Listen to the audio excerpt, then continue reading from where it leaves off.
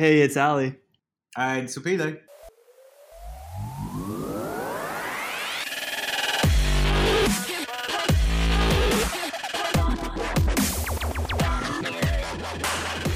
Hey, everyone. Welcome back to the Ali and Upile podcast on serial entrepreneurship.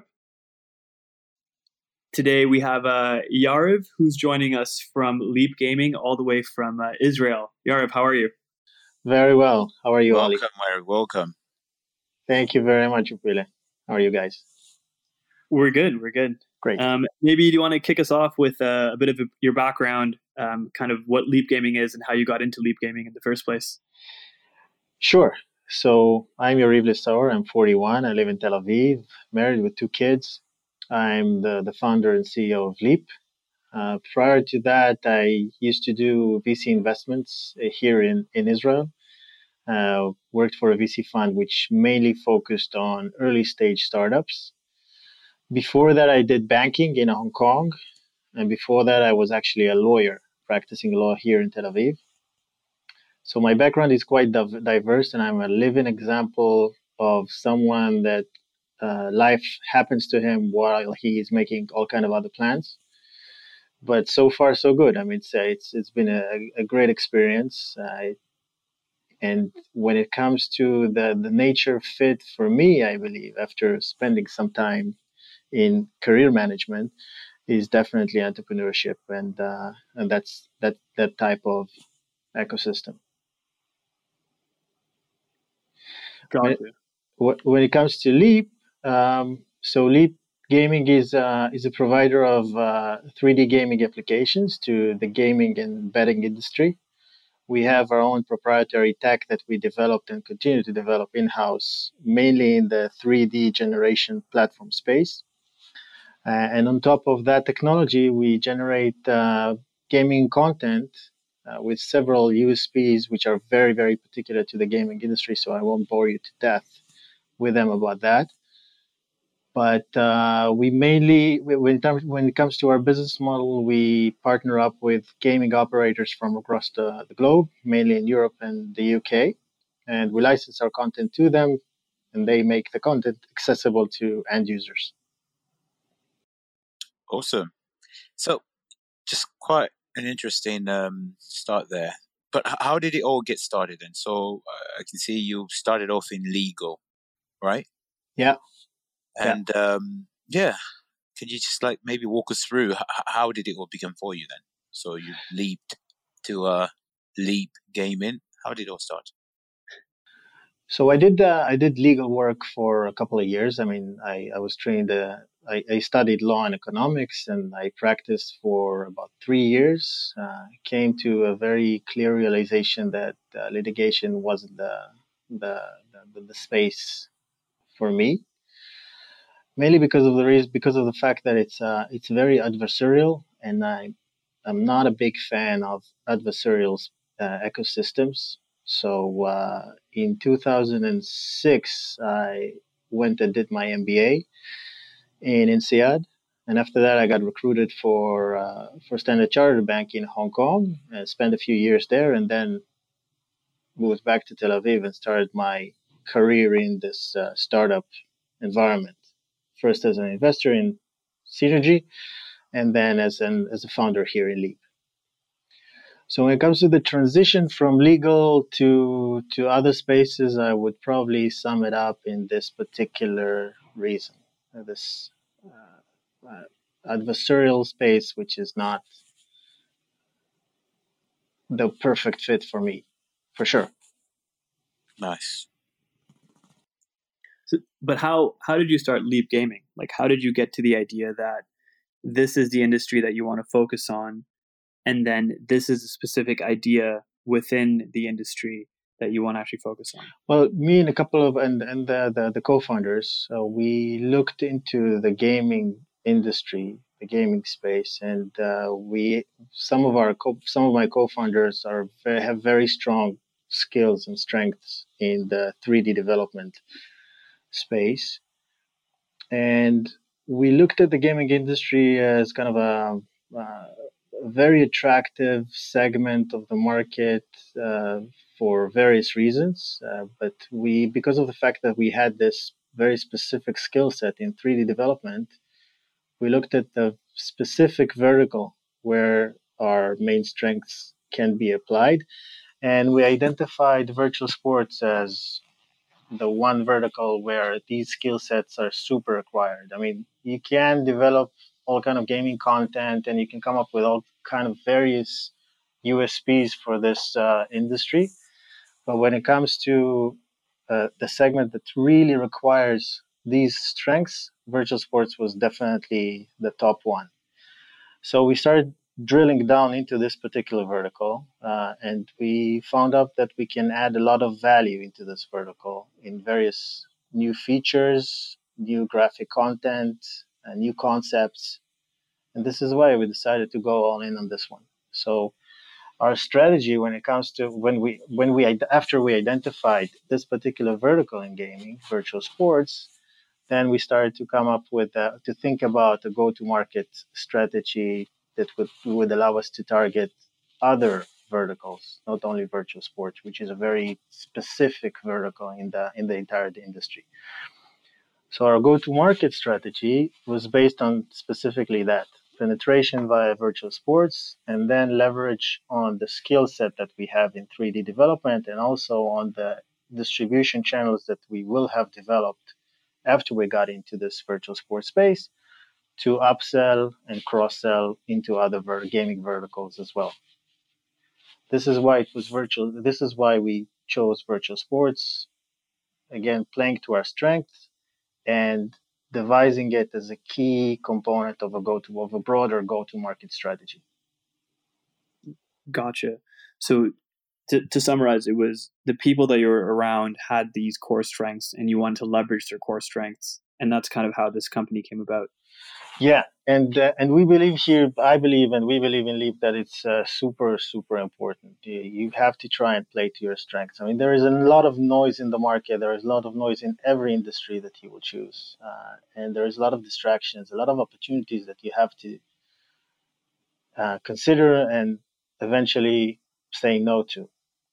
And the main guiding light for you as an entrepreneur, and this is something that I can attest and I vie for, is that you have to play to your strengths. You have to identify them. You have to be honest with yourselves. Play to your strengths, because the main idea eventually is to be very, let's say, dominate in the specific vertical, specific segment that you target.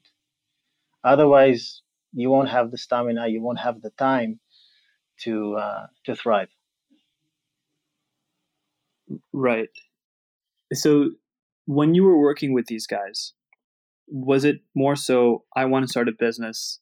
Who are the people around me that want to start a business with me? What are their strengths? Let's go with that. Or was it, I'm kind of certain that I want to start a tech business. I kind of know I want to get into gaming or into 3D applications.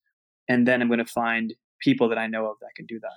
Well, for me, it was the former. So it was first finding the right people, and then mapping out the strengths that we all bring to the table jointly, and then figuring out to which kind of verticals in the market we can apply these strengths.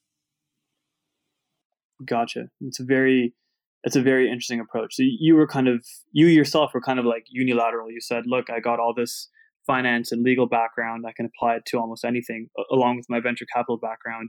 So if somebody has industry expertise, like let's say your friends came to you and they said, we are experts in, I don't know, developing F1 steering wheels.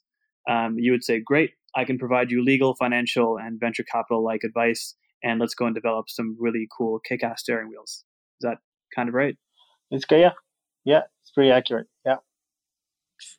So quite interesting stuff there you mentioned. So till this point, which hurdles did you actually, personally face, and how did you overcome them? So obviously you said, the most important thing for you was finding the right team, and then what happens after?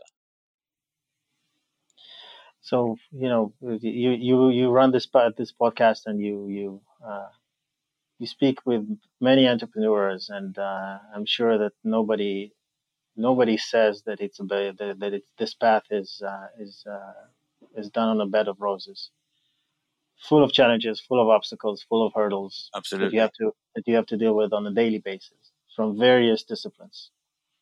For me personally, when we started off the venture, for me it mainly applied to the industry. I didn't come from the gaming industry, so it took me some time to get up to speed. And various assumptions that I made about the industry, I had to throw to the garbage very quickly. Um, so I guess when it comes to hurdles, um, it's not really hurdles. I mean, it's probably an embedded component of this whole world of startups and entrepreneurship. This unknown, all the risks that you encounter, the fact that there is not much certainty in any step that you make. This is probably the main challenge, and the main, let's say, idea, or the most important thing in taking this path is de-risking, trying to test as many assumptions as quickly as possible, so you can make assumptions, change them into facts, and then you can move on in a more strategic, well-devised path. Yeah. Yeah. Oh, that's yeah, smart there, really. And would you say that that's probably a common reason why a lot of people fail or give up, because they're scared of the unknown, the drive? What would you say? What's your view? What's your opinion on it? Well, I would say that many entrepreneurs just think that they're entrepreneurs. They have ideas, they have a certain plan. In certain cases, they also manage to raise some funds and take the dive.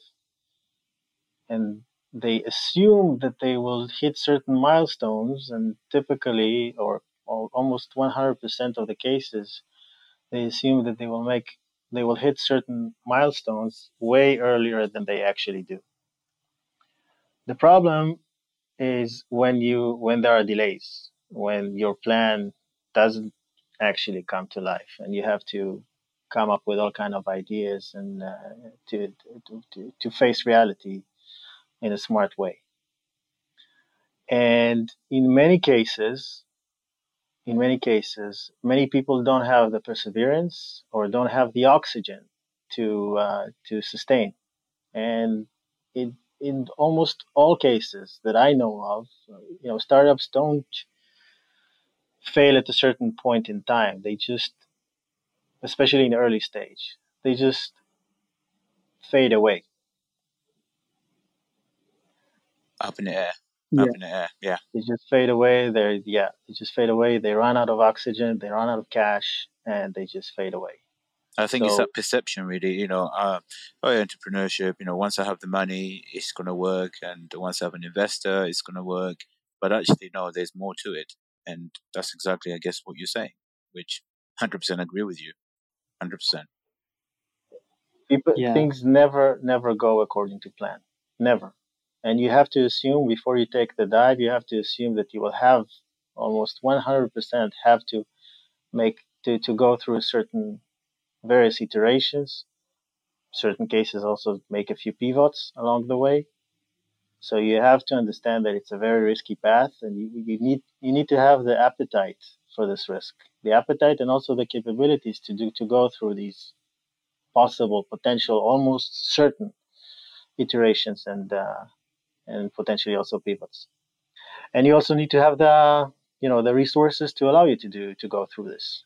So when I speak to other fellow entrepreneurs, or I also remember from my days as a VC, the deck is like it's probably the most important tool that you run with when you go and raise funds.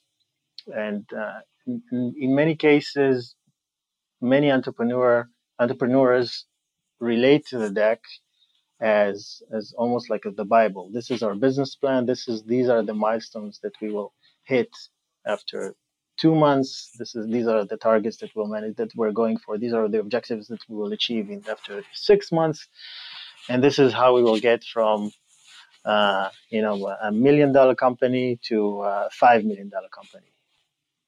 And they truly believe that that's going to take that everything's going to take place according to the plan. So, but you have to be ready to ask yourself and answer to yourself, okay, what if not?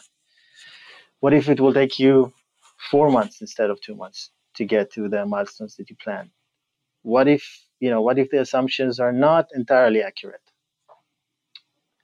You need to have at least an idea about contingencies or all kind of or at least ways to test your assumptions from the get-go. And be ready for the risk and be ready to take it. Absolutely. Yeah, there's that old saying, right, where it's actually most recently said by Kanye West, where he said, "Man makes plan and God laughs." So right. Definitely agree with you that you can't stick to the plan all the time. I believe John Lennon also said something along these lines. Yeah, but Kanye West is obviously way more famous. Actually, no, I think Ali, you said this actually. What you're just making these things up, mate. Yeah. John Lennon was just a copycat. Yeah, exactly. I want to talk a bit about your personality, actually. So, you said that these friends kind of had this expertise, and you worked with them to build this idea. But what it seems like to me then is, you go in with the idea, you spend maybe 30 days, 60 days, whatever, and you yourself, you have an interest in the industry, but you don't have a passion for 3D gaming, right? You kind of were like, you were agnostic to the idea. You just wanted somebody to work with. How did you manage to maintain that stamina, that endurance? How did you not say 60 or 90 days in that, you know what, I don't even like this industry. I've never worked in this industry. All my assumptions about the industry are wrong. Why am I still trying to make things happen? Well, this is a very good question. I think you touch on two different things in this question. First of all, it's about building passion. Passion is key in our business. Passion is the fuel that keeps you running, and you have to run constantly, regardless of anything that happens along the way. So how do you build passion, especially for a guy like me that didn't come from the gaming industry? So for me, passion is something that is very clearly associated with people. So whenever I see our CTO get super hyped and excited about a new feature that he managed to complete for our graphic engine, then I get carried away. I get inspired. I allow myself to get inspired. You have to take out the cynicism out of you and allow yourself to get carried away by other people's excitement and passion. And so this is how I got passionate about 3D gaming and about the whole gaming industry. And after I got in, I started to learn more and more about the industry, about its mechanisms, small bits and bytes that are involved in this industry. I got super passionate about it. I think that when it comes to especially when it comes to the business side of any industry, there are so many exciting bits that can get you inspired and passionate. So you need this little spark, and you need to have to create a path for you to learn and understand the intrinsics of the industry. And then, if you have the character, or if you build the character that again takes this cynicism out of you and allow yourself to fall in love, then it happens. So you fight the cynicism, and I really like that word cynicism, right? Because that definitely talks about stamina, because you build stamina by eliminating or fighting cynicism, and you build that passion through the passion of others that are around you, and also through understanding how you can apply your own skill set into the industry and into the work you do, which I think is correct, not just of entrepreneurship, but also of any job, any relationship, anything that you do. You got to find what you love within it and do that. But even then, like, this is something that it's just out of left field, right? Like if you were to talk to entrepreneurs 10, 15, 20 years ago, when information wasn't as easily available on the internet, when people were still not as connected as we are today, they would tell you only start a business where you know what you were doing, where you are successful enough, right? Maybe 20 years ago, if you started a gaming company, you would take on more of a CFO/legal role. But for you to now go off and be CEO, drive that vision, understand the market, set the roadmap, that isn't that crazy? Isn't that fascinating that you can now do that with the access to information that you have? But it's about access to information. I fully agree with you. It's definitely a key factor. But it's not only access to information that is out there on the web. It's access to information that is out there through people that you know or you get to know, and you're not shy to make a phone to phone and ask questions. So it's about your network. Network is key. But it's also about the attitude. I agree with you. It's definitely also about the attitude that allows you to learn, that pushes you to learn, and adds another component of passion that helps you get up the learning curve. And it's, in many cases, the fact that you come afresh actually puts you in an advantageous position, because you come up with some new ideas and you're more willing to learn rather than married to certain perceptions that are, in many cases, legacy and outdated. So any situation, any status in life can be looked at as an advantageous or disadvantageous. It's how you go about it. Like for me, for example, I can give you an example. When we got into this virtual sports vertical, virtual sports. I won't get into the details, because for many people, it will probably sound like an extraterrestrial language. Do it. We want to hear it. Do it. Okay, you know what? I'll take you into the details. So yes. so traditionally, virtual sports was all the products, all the games in virtual sports were offered as a scheduled suite. So there is a certain event. The event starts, and you can place bets on the event before it starts. And once it starts, it is viewed by all users across the board. The same event is consumed by everyone. Okay. Because the idea was to come up with something that resembles real life sports. And this is like, if there is a Chelsea-Tottenham match, you cannot trigger a Chelsea-Tottenham match on the fly. You have to wait until it starts, and everybody watches the same one. So, that was the virtual sports world as well. So if I came from the virtual sports space, if I grew in the virtual sports space, I would probably think, okay, we need to compete on this turf. So we need to come up with a scheduled virtual football game that looks better, probably is more neat in terms of UI, UX. Maybe we can improve the mobile experience, all the regular stuff that is not too exciting. It's more towards the attitude of our same but different. So the fact that we didn't come from the gaming industry allowed us to come up with a completely fresh perspective. So we said, okay, we are in the virtual space, right? We are not constrained by any third-party content. We don't have to wait to the Premier League events to take place. We create them. We create the events. So why don't we come up with an instant product that can allow users to trigger events on the fly, on demand? Yeah. What's the constraint? And then we started thinking about it. So from a technological perspective, there is no constraint. From a product perspective, obviously the only constraint is that you have to come up with a product. But this is something that we know how to do. From a business perspective, does it make sense? It probably does. Today, especially today in the mobile world, where everybody wants instant gratification, everything has to be right here, right now, on the fly. We don't have the patience to wait for a scheduled event to start. Okay, so let's give it a go. And there it was. And there it was. We were the first ones to offer instant virtual sports games.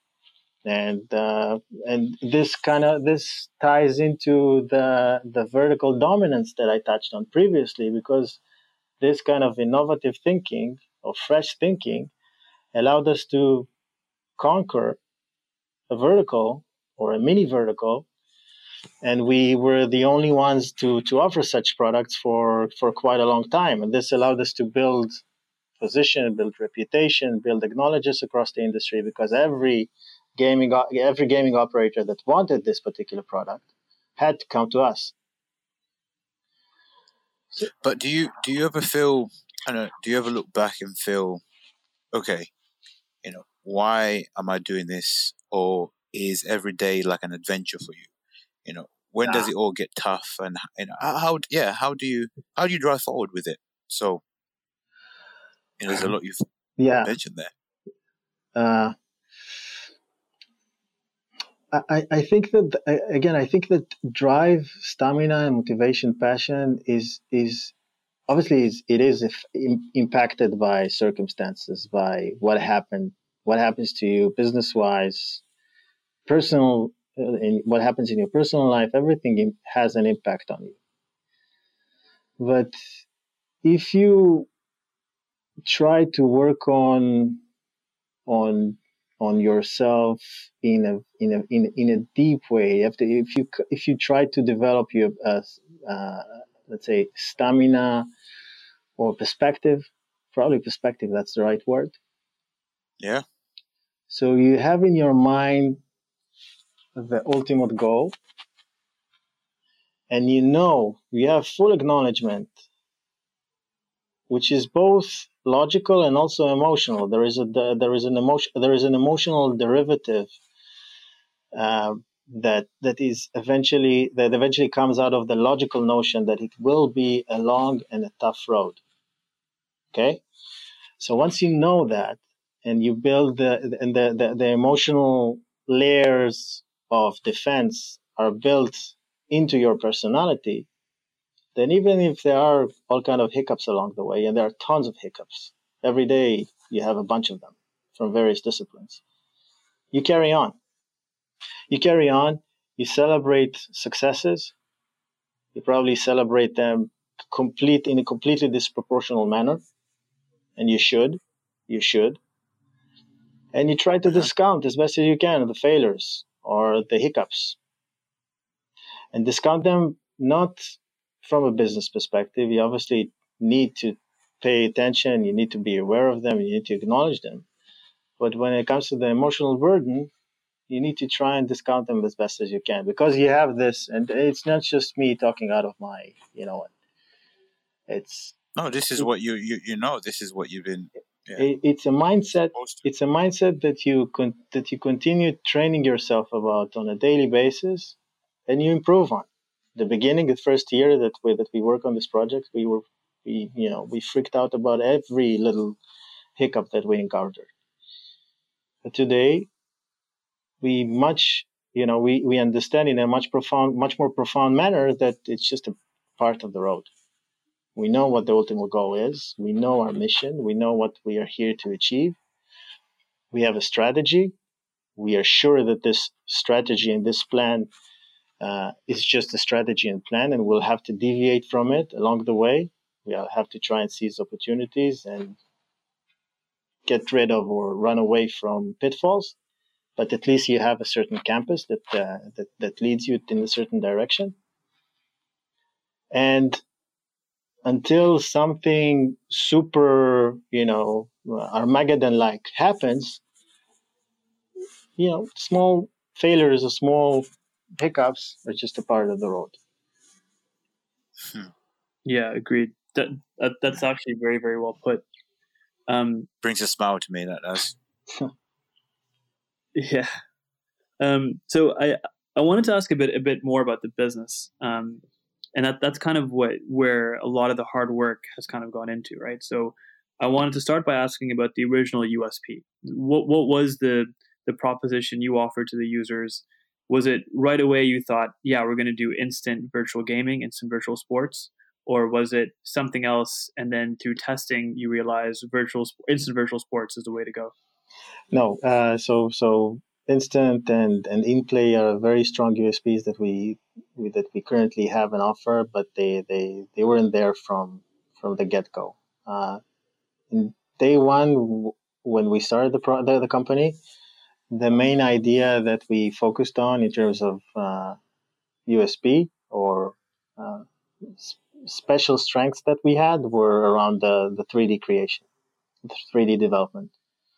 The graphic engine that we built was and still is something very unique, and it allows us to come up with very fast iterations of new content, and it also allows us to customize the content also quite fast, which is very important for gaming operators that have all kind of specific requirements in terms of branding, look and feel, UI, and what have you.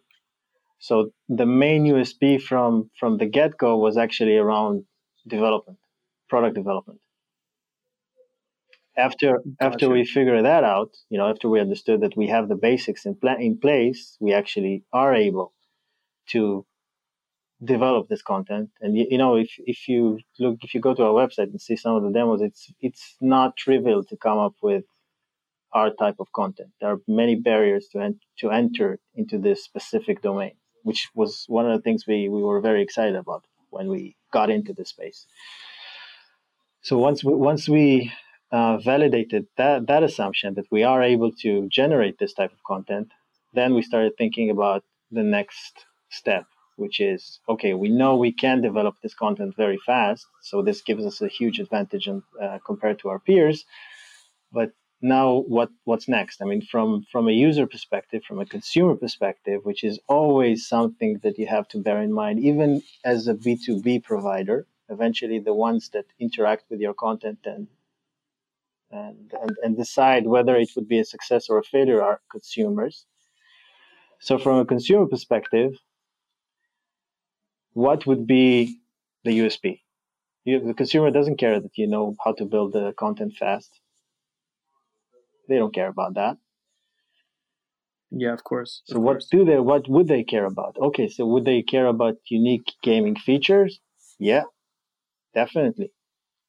So here comes the in-play feature. Will they care about a completely new vertical that will allow them to trigger events on the fly? For sure. There goes instant. Will they need also a mobile interface? Of course. 70. But how do you know these things? How do you know that they're going to want in-play features? How do you know that they want instant features? Is this user feedback that you're collecting? No. I guess there's actually two parts to this question. There's how do you know that they want X feature, and then how do you test that X feature? Because gaming, while iterative, still takes time, right? Absolutely. You still have to build the product, show it to them, and then maybe after 6 months, correct me, I don't know the time span, but maybe after a couple months, they say no, we don't like it, and then you go back to the drawing board, tell your developers to remake it. How do you get the feature, and then how do you test the feature? I'm probably going to say something which is maybe a bit controversial here, but we didn't speak to any user before we came up with the Instant Suite. You pull the Steve Jobs approach. Got it. Yeah, kind of I don't want to say the Steve Jobs approach, because who am I and who's Steve Jobs is, but it kind of Steve Jobs approach, maybe Peter Thiel's approach. I don't know if it's one of the books that you recommend through this podcast, then good job. If it's not, then add it ASAP. Mm-hmm. The 0 to 1 book, right? Yeah. I think I think that we're here as entrepreneurs to really come up with something new. It's not if you come up and you just marginally improve things, then who cares about that? Who cares about that? It's not that exciting, and it's probably not going to be hugely successful. If you look at all the big successes out there, not only the famous ones, but also if you just go and evaluate every success story that you'll see that they introduce something different. And you cannot introduce something different only after you test it, right? It's an oxymoron. It doesn't work this way. You have to be a little bit courageous, make some assumptions that make sense, do your analysis and gather some data on other similar types of solutions, and you drive certain conclusions from them. and then you take the dive. So it's a very interesting way to put it. And then what happens when you're incorrect? And how fast do you determine your inaccuracy? So you talked about the three features that your gamers liked, and a number of features that your game developers liked. But what about the features that they didn't like? Have you launched something, figured out that it's actually a bad idea? How quickly do you realize it's a bad idea? How quickly do you say, stop this, we don't want this feature anymore? Yeah, it happened to us, for sure. It happened. My only suggestion in this respect is fail fast. This is obviously something that this is a notion that I'm sure you're familiar with. Again, we are in the business of buying time here, startups, entrepreneurs. You buy time until you hit it, and then you're self-sustained. So if you fail fast so you don't burn a lot of cash. Don't fall in love with any of your assumptions. Fall in love with them before you launch. After you launch, throw them out of the window and start testing. But bear in mind that it's not the end of the world if you lose. Hopefully, I mean, in certain cases it will be the end of the world from your startup's perspective, from your venture's perspective, which is fine. Startups fail, you know. I know it's shocking news to everyone, but startups do fail, and you have to also bear that in mind before you go on this adventure. Most likely, much more likely than not, you will fail. So in certain cases, you will have to make certain steps that if you fail in them, it will be the end of the road for your venture. But in certain cases, the failures are something that you can mitigate. So you can survive. Maybe you can use certain components of what you developed for coming up with new, more successful iteration. Maybe the failure wasn't really a failure. Maybe you expected X and you managed to achieve 50% X. So is it a failure? Maybe. I mean, kind of, but it's not a full failure. Maybe you can still put it in the market and allow it to generate some revenues for you. There are many ways to treat a failure, and I don't think there is a silver bullet solution to all of them. The basic notion, or the bottom line, is that you have to have the risk to, you have to have the appetite or the willingness to accept failures with love. Nice.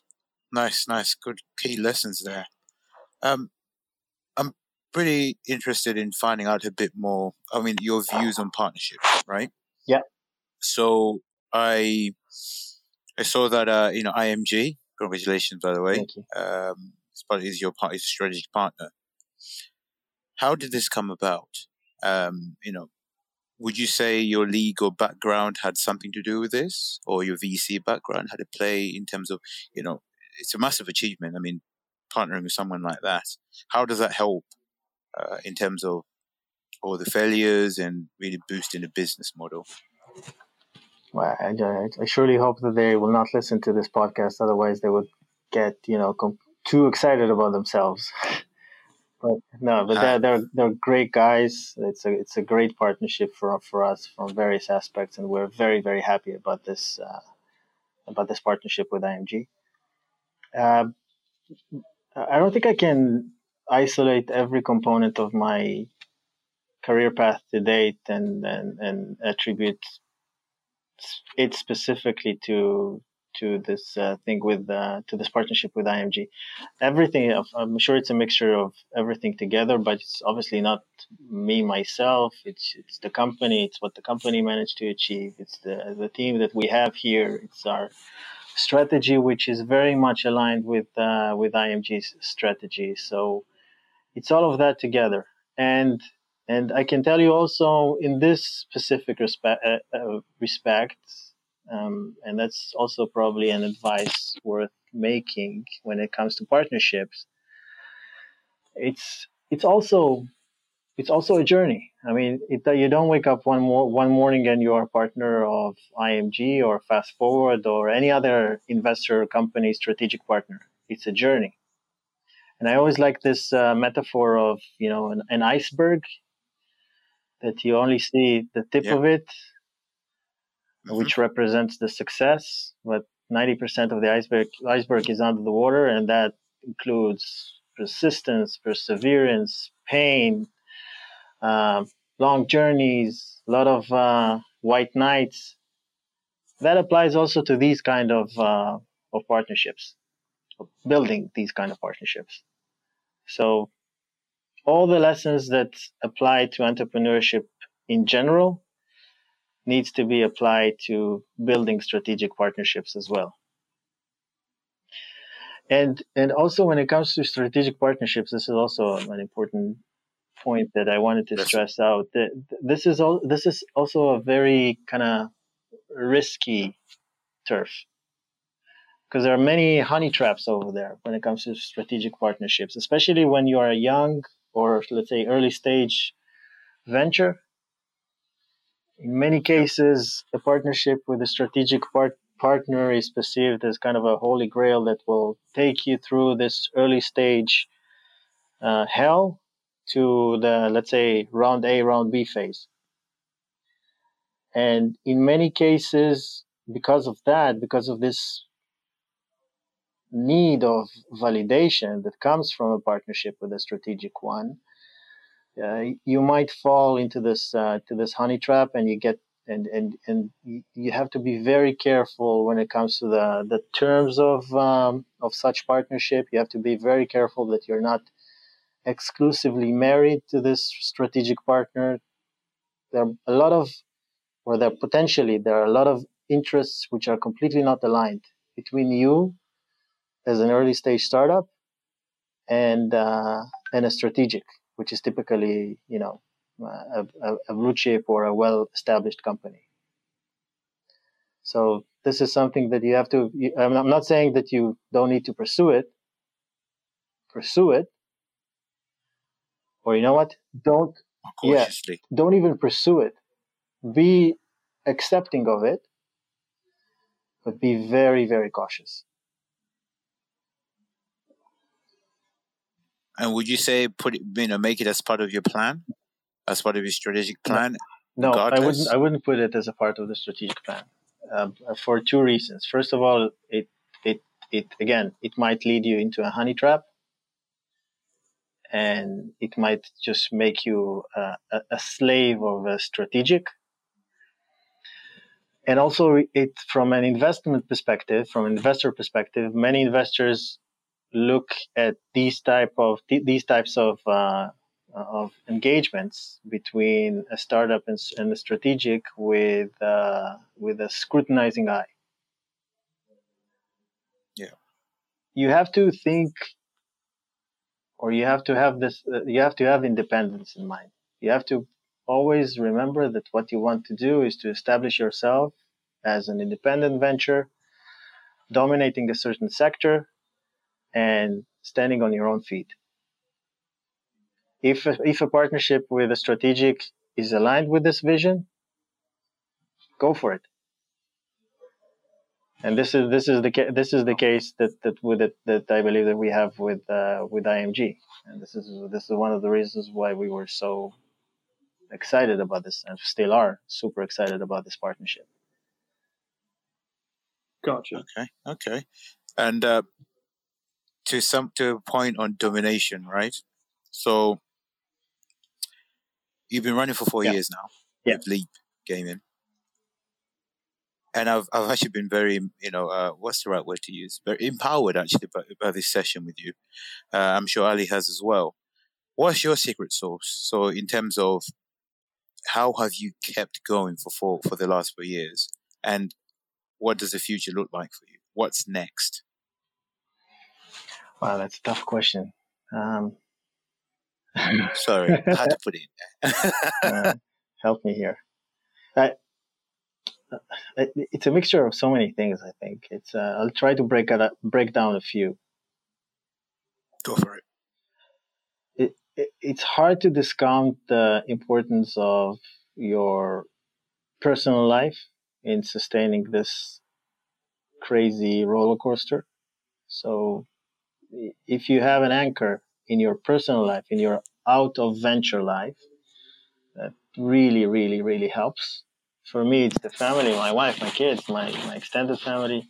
But yeah, it doesn't have to be this for everyone. I mean, there are tons of all kind of anchors that are outside the venture that you can rely on also in tough times.